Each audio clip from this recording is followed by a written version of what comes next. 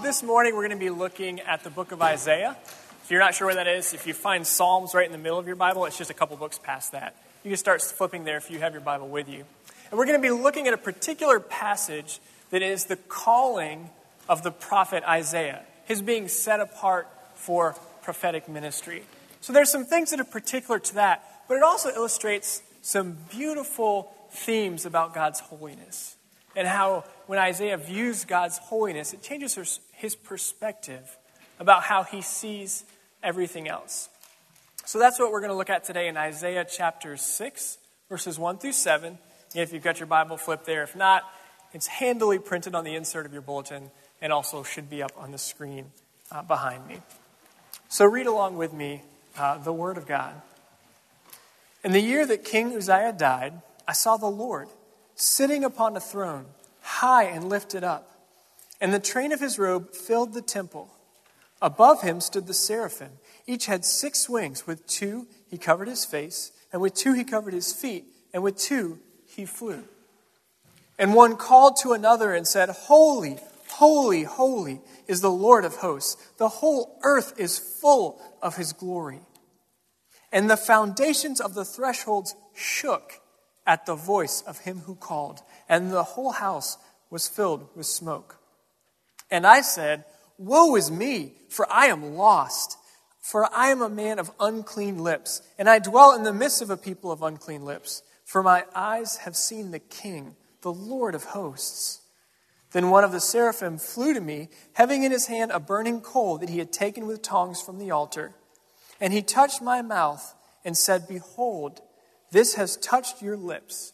Your guilt is taken away, and your sin atoned for. Would you pray with me this morning? Lord, thank you for your word. Thank you that it is powerful and active. Thank you that even though it was written many years ago, it is alive and it is true for us today. We ask by your Spirit that you would teach us from your word, that you would show us a glimpse of what it means to know a holy God, and that you would change us through the power of your word. Lord, we ask this in the name of Christ. Amen. So as I was preparing for this, I was thinking about how important it is to really have the right vision, to be looking through the right lenses. And I followed up with Mark Brown, because Mark had shared a little bit of a story that he'd experienced when he went down with our mission team to Armenia. Part of what they do on that mission trip is to set up clinics to get people eyeglasses. So they have them do a full eye exam, they get their prescription, then they take it up to someone like Mark, who's got a few hundred glasses in front of him, takes that sheet of paper and tries to work some magic. Okay, which one? So he told me he was there. He had one young lady come up to him, gave him a prescription. He looked at it and said, this is kind of a tough one. This is a pretty strong prescription. It's a little tricky. Okay, all right, so he rifles through. He's like, I don't have anything that's exactly like it, but he grabbed a couple pairs that were pretty close. And then he went down to talk to the young lady, and it turns out it wasn't actually for her, but she was kind of the courier for a friend who was wheelchair-bound, who couldn't actually even get over to Mark to get the glasses. So Mark introduces himself, says hello to her, takes the glasses, gives her the first pair. She kind of puts them on, looks around. Nothing really happens. He's like, okay, that's probably not it.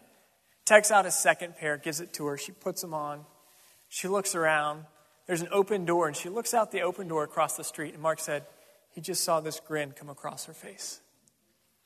Because she could see, for the first time, things that had been unavailable to her were clear. When she got the right set of lenses, the whole world was opened up to her, and she could see everything differently now. And Mark said it was such a powerful moment for him to see. I think his exact words were, she wasn't the only one who had her eyes open that day.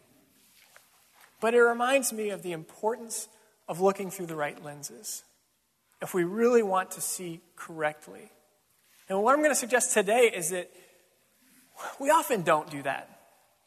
And when we fail to look through the lens of God's holiness, we really get a distorted view of God, of ourselves, of salvation, of everything around us. But thankfully, that's why we're going to camp out in Isaiah today, because it paints a beautiful picture of God's holiness. That when we see it, when we see God's holiness, we'll see Him more clearly, we'll see ourselves more accurately, and we'll understand the gospel more deeply. So there you go. There's your roadmap. That's where we're headed today. And I've kind of made the observation that holiness is a pretty big deal in this chapter. Let's go ahead and look at it. Back up what I say. You shouldn't just take my word for it. But let's look at the scene that's laid out in Isaiah's vision of God. Just starting in verse 1, we see the Lord is sitting on his throne, high and lifted up. You've got this imagery of this conquering king, rules all, who is above all, who's lifted up above all others, the supreme authority, the supreme power. And then it describes the seraphim. And it's interesting, it kind of takes a little bit of time. You think it would just say, and there were some angels there. But the seraphim are the attendants in the throne room of God. And if you've read much about Scripture, what happens when people come across an angel? They tend to kind of freak out. I mean, it's usually a response of like, I don't think this is right, and I shouldn't be here, or quaking like they're dead. Sometimes they lose their speech. It's a powerful thing. When they come into the presence of a glorious being, they respond, and they respond strongly. And I say that so you can understand how interesting it is when a seraphim, a glorious, sinless, pure being, is standing in the presence of God, and it's covering its face. When we see God's holiness, we're going to learn to see him better. We're going to learn to see him more as he actually is. That's a picture of it, of these angels shielding themselves from the glorious holiness of God. Okay, it goes on. Then they call out to one another, "Holy, holy, holy is the Lord of hosts. The earth is full of his glory." Now that, to us, it just sounds nice because we sing it, holy, holy, holy. Okay, they said holy 3 times. It's kind of lost on us. But in Hebrew, they don't really have exclamation points. They didn't write in all caps when they wanted to communicate they were yelling something. But what they did was they repeated themselves. So if you wanted to say like the really big, nasty pit outside, you would say it's the pit. It's like the big one, it's the bad one. It's like this is an important thing. So when you repeat something, you're saying this is really important. So if they said God is holy, holy, it would be, oh yeah, that's really important. That's kind of a big deal. I should pay attention to that. But it's repeated actually 3 times, and it's the only attribute of God that's ever repeated 3 times in all of Scripture. So it's kind of like the author is setting up a flashing billboard saying, hey, this is really important, and you probably should pay attention to it. Holy, holy, holy. Now, we don't do that today, but we can kind of relate. I don't know if you were like me, but I really liked playing outside in the woods when I was a kid, 10 or 11, and I thought I was building the most epic fort ever known to mankind, which consisted of about 3 boards hastily nailed to a tree so I could climb 2 feet off the ground. I mean, I was big stuff. I was getting work done out in the woods. But if my mom had popped her head out there and she'd said, David, I got a solid 15 minutes before I even need to worry about it. I'm fine. Parents, I'm sorry, I just said that out loud. Children, don't listen to me. But if she comes out and she says, David, Nathan, we're moving down into 5-minute range. It's getting a little bit more heated. I probably should listen pretty soon. But if she pops her head out and she triple names me, David, Nathan, Gambrell, I got about 10 seconds if I want my life to continue on going as it has been the 5 minutes before that. If you're triple named, it's done. It's go time. So it's the same thing. We understand if something's triple-peated like that, it's a big deal. It's really important. And the author's making the case, God's holiness is a really big deal. It is a huge part of who he is. If we don't understand that, we're not going to understand him. So we have to understand the holiness of God if we're going to see him more clearly. Well, before we move on, I think it's worth stopping a little bit. And I asked some of our young adults this week, but holiness can stir up a lot of different things for people. We say God is holy or the holiness of God. For some of us, it's kind of like, yeah, that guy that's up there who's kind of a taskmaster. Man, he is hard to please. I always got to do more. I always got to try harder. I always seem like I'm falling a little bit short. And it's this view of this big, strong, kind of impersonal God who's a little bit angry. And for some of us, it's God's holy, which was basically just a problem that Jesus had to fix. And once Jesus died, he took care of God's holiness and we're fine and we don't have to think about it again. And for some of us, it's just a nice Christian-y word like fellowship or grace that when we hear it, it's kind of like Charlie Brown where it's like, holiness, mwah, mwah, mwah, mwah.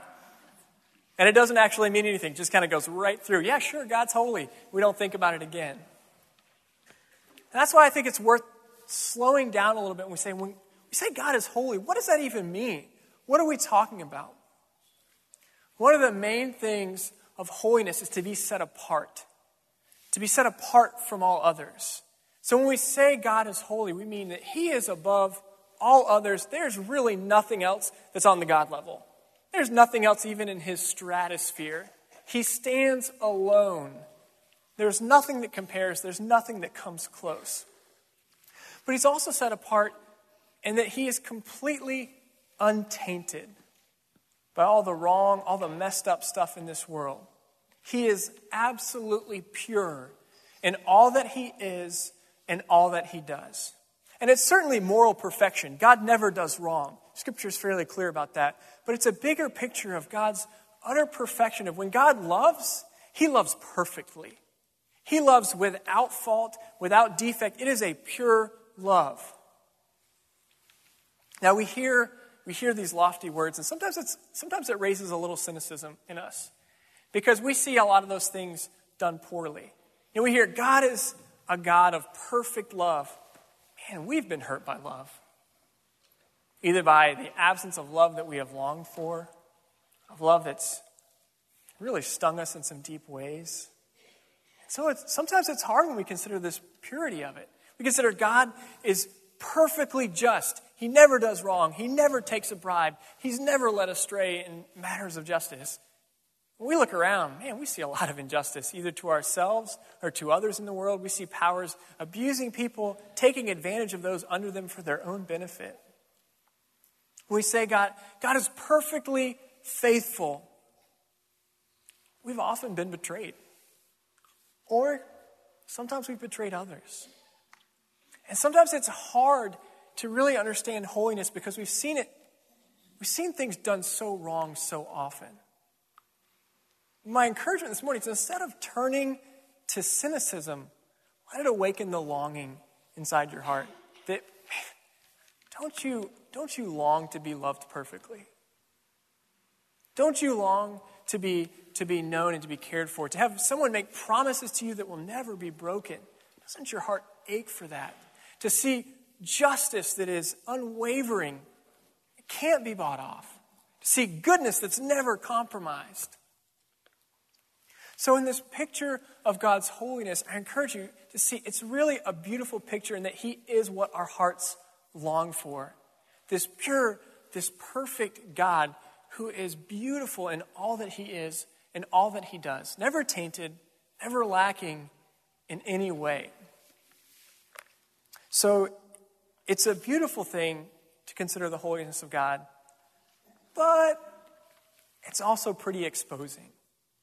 Now let's see if you can beat the first service. I asked people to raise their hands. Everybody loves that. How many of you have seen The Wizard of Oz? Okay. Now look around and shame those that haven't. I'm just kidding.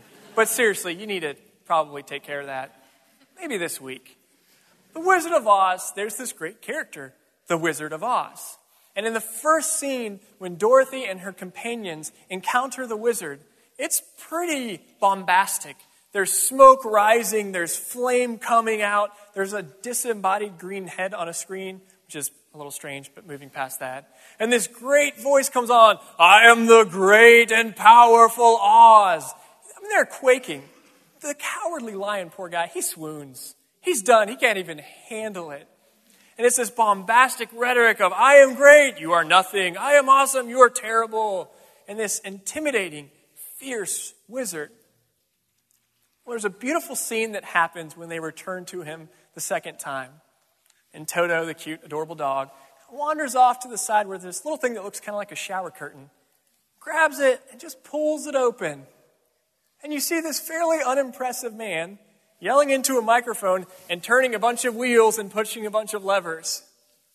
At that point, the jig's up. He's exposed. Now, he tries to play it off. He looks over his shoulder. Pay no attention to the man behind the curtain. Go away. It's done, though. He is exposed. He is laid bare. There is nowhere left to hide. He has been laid out as a fraud. Well, that's a little bit like what happens to Isaiah. It's a little bit more comical. It's a little less comical with Isaiah. But when he comes in the presence of God's holiness, he's exposed. And it brings up the point that when we see God's holiness, we see ourselves more accurately. And it's not always comfortable. When we see God's holiness, we see ourselves more accurately and as we really are. So let's look at the text again and see, okay, well, how exactly does Isaiah respond? Looking at verse 5. Isaiah says, "Woe is me." Now, he's not being melodramatic. What he's actually doing when a prophet would call down woe on something, it was basically a pronouncement of judgment and doom. Often other nations that stood up against Israel and would oppress them, prophets would say, "Woe on you, for you have abused God's people." Jesus said it to the Pharisees, "Woe is you, blind guides, leading my people away from me." Isaiah is a prophet. So when he says, "Woe is me," he's literally calling down a curse upon his own head. I am doomed. I am destroyed, and judgment is upon me, and I know it, and I'm the very one saying it. It's a big deal to come into the holiness of God. He's exposed. Well, he goes on. He doesn't stop there. He says, "Woe is me, for I am lost." And the ESV is one translation. There's a couple other ways you can translate that word. One of them is that I am ruined. Another one is that I am undone. A curse is on my head, and I'm gone. I'm being pulled apart at the seams, and being in the presence of the Holy God, I'm toast. I'm done. It's over for me. He says, because you know what? He says, I'm from unclean lips, and my people are people of unclean lips, basically saying, I'm a sinner. I have blown it, and everybody I know has too. And there is nowhere to hide. There is nowhere to flee to in front of this righteous God, and I am undone. When he comes in the holiness of God, he's exposed, and it is a heavy and a weighty thing. Because when he's in God's presence, he sees this pure, beautiful, holy God who does right in everything, who's always faithful, always loving, always just. And it's like a giant mirror is being held up in his life. And he looks and he's like, okay, I see that, and I see this. Okay, I see that, and I see all of this. And you kind of, jingle starts playing in his head. One of these things is not like the other. And he realizes, I am exposed. He is so faithful. My heart is so fickle. He loves so well. I get bored in 2 seconds. He is infinitely patient. It's exposing. He sees purity. He sees what he was made for. He sees the God who created him. And he sees how very far he has fallen from that perfection. And he's undone. And I would say that's kind of the appropriate response to have. And it's a little weighty, and we will talk about the gospel in Jesus, so hang in there. But if you're here today and you don't know Jesus and you're not sure about this whole God thing, that's kind of where you stand. Undone by a God who sees everything. Undone in that you see how far you've fallen and how worthy of that curse and that judgment you actually are.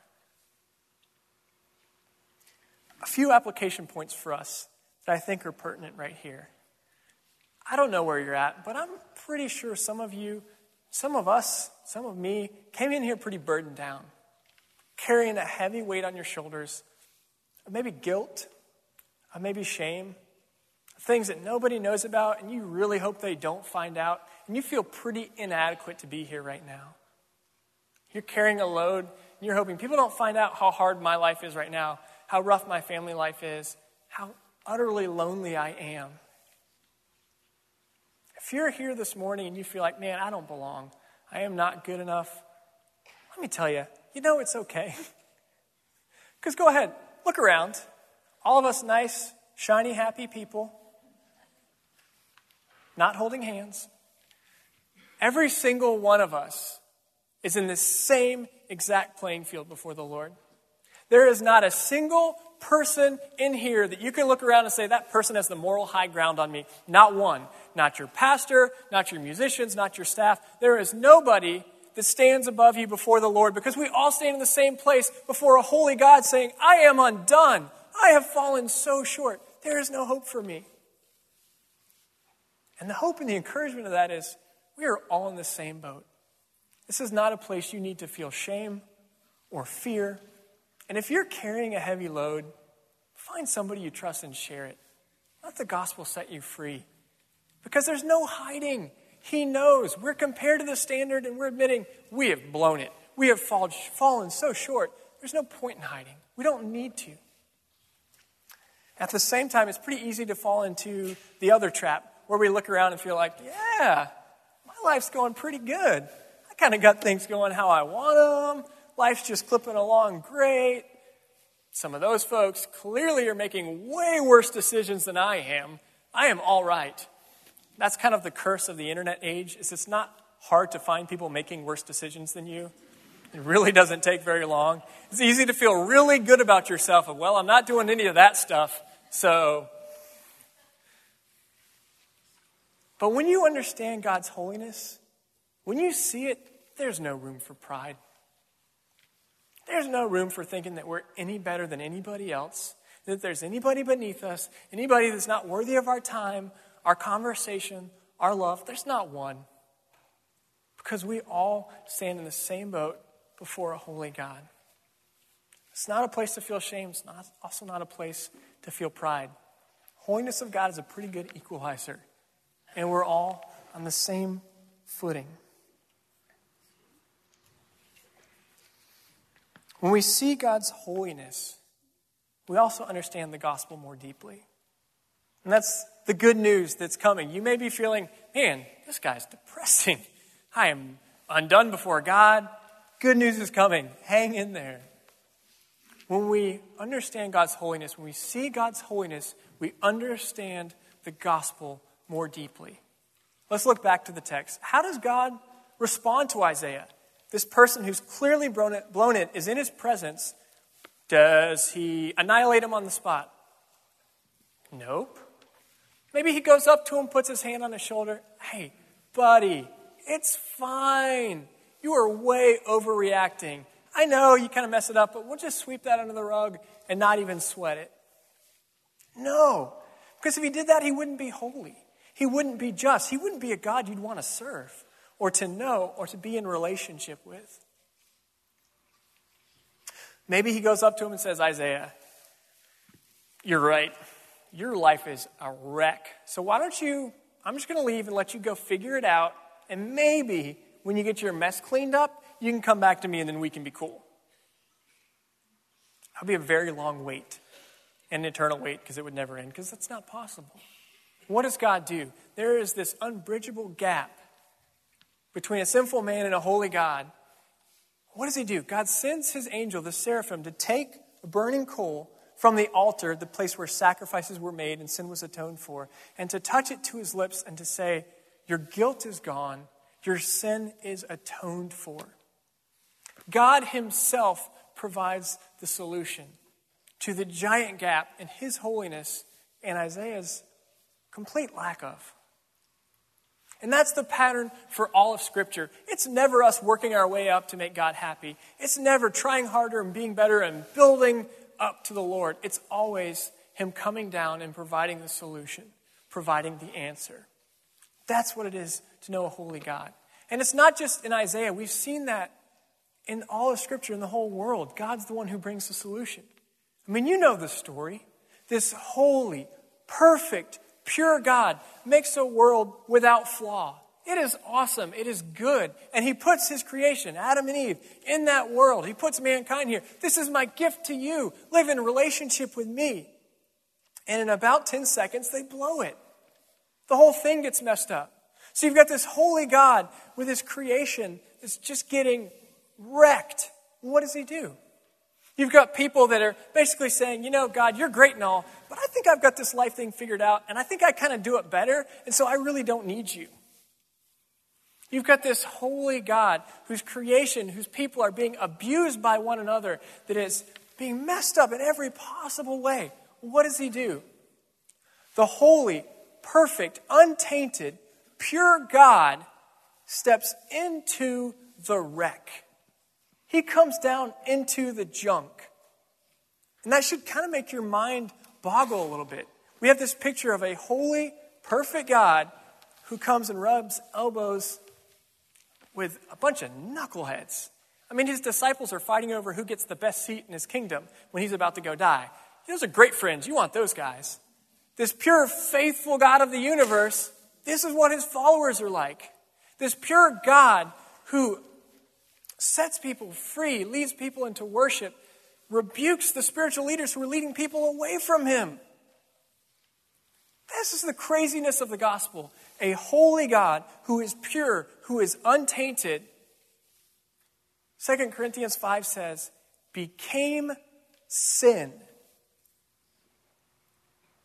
He made him who knew no sin to be sin so that we could be the righteousness of God.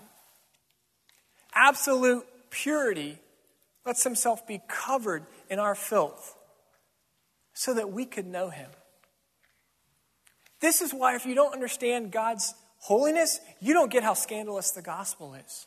You don't get how ridiculous it is that God himself would come down and do what he did to make a way for us to be in relationship with him.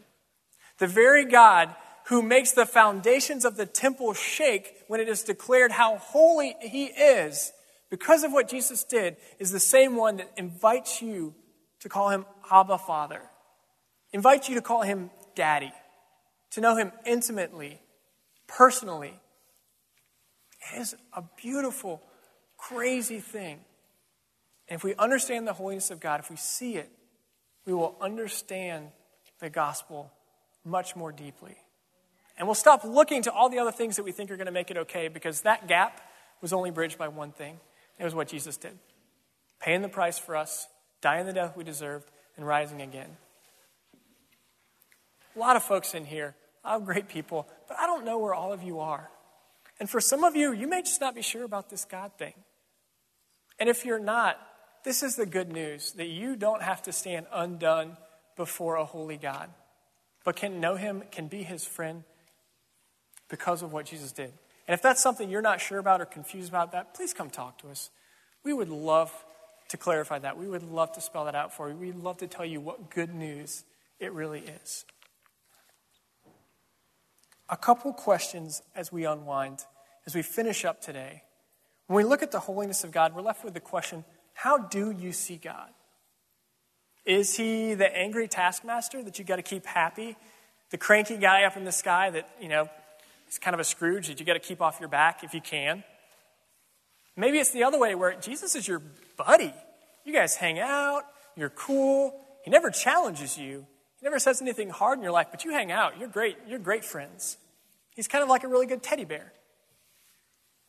When we understand the holiness of God, we really can't fall into either of those ditches. We have to see a God who is Lord of the universe, who shakes the temple, who we have to say, yeah, you are God and I'm not, I submit to you. But also a God who is our tender Father, who is not distant, who is not angry, but has brought us into a loving relationship with himself. So how do you see God this morning? The second question we're left with is, how do you see your sin?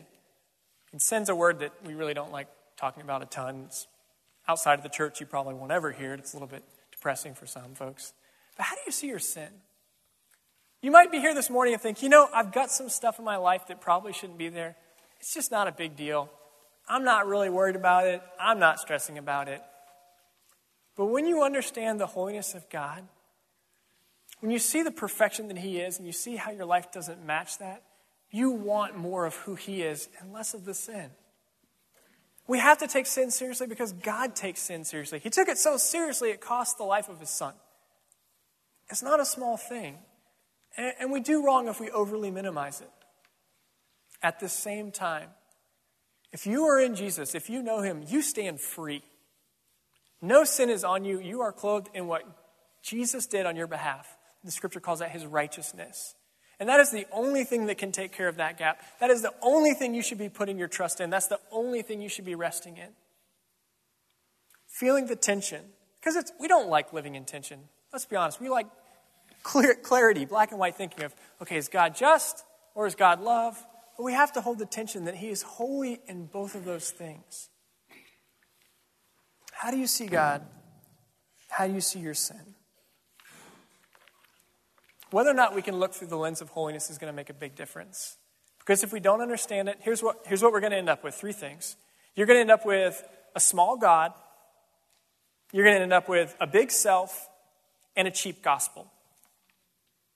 If you don't see God's holiness, God's not that impressive. You've got a lot of shiny things in your life. He's not this Lord and creator of the universe. If you don't see God's holiness, you don't see your sin. You don't see your lack, and you think, I'm kind of awesome. I'm great, and I don't really need anything. And if you don't see God's holiness, you don't need a big gospel. You just need a cheap gospel to kind of patch up your wounds and send you off. Not to rescue you from being under a curse, from being undone in the presence of holiness. So do you see God's holiness this morning? Can you look through the lens of holiness? Because if you can, here's what I think is going to happen. Like that little girl that Mark Brown knew, you're going to look through the lens, a smile is going to come across your face because you're going to get it. You're going to see you've got this magnificently beautiful, holy God who invites you to know him intimately, closely, as your heavenly Father. That's the beauty of the gospel, and that's the importance of knowing God's holiness. Would you pray with me? God, I thank you that you are a holy God. And sometimes it's challenging to understand what that means, but Lord, when we see it, it makes everything else clear. When we see that you are holy, we have to have a big view of God. We see your holiness as such a positive thing of you are so perfect. You are what our hearts so deeply long for. And Lord, when we see your holiness, we don't have to pretend and hide anymore because we know, man, we're out of luck if you don't do something. God, we praise you. We thank you that you did something. You didn't wait. You didn't destroy us. You didn't just throw up your hands and say, I can't deal with these people who so violate my beauty and my holiness. Lord, but you stepped in among us. You knew us. And you paid the price so that we could call you Abba, Father, our Daddy. Lord, we thank you for that this morning. Help us to see through the lens of your holiness. We ask in your holy name. Amen.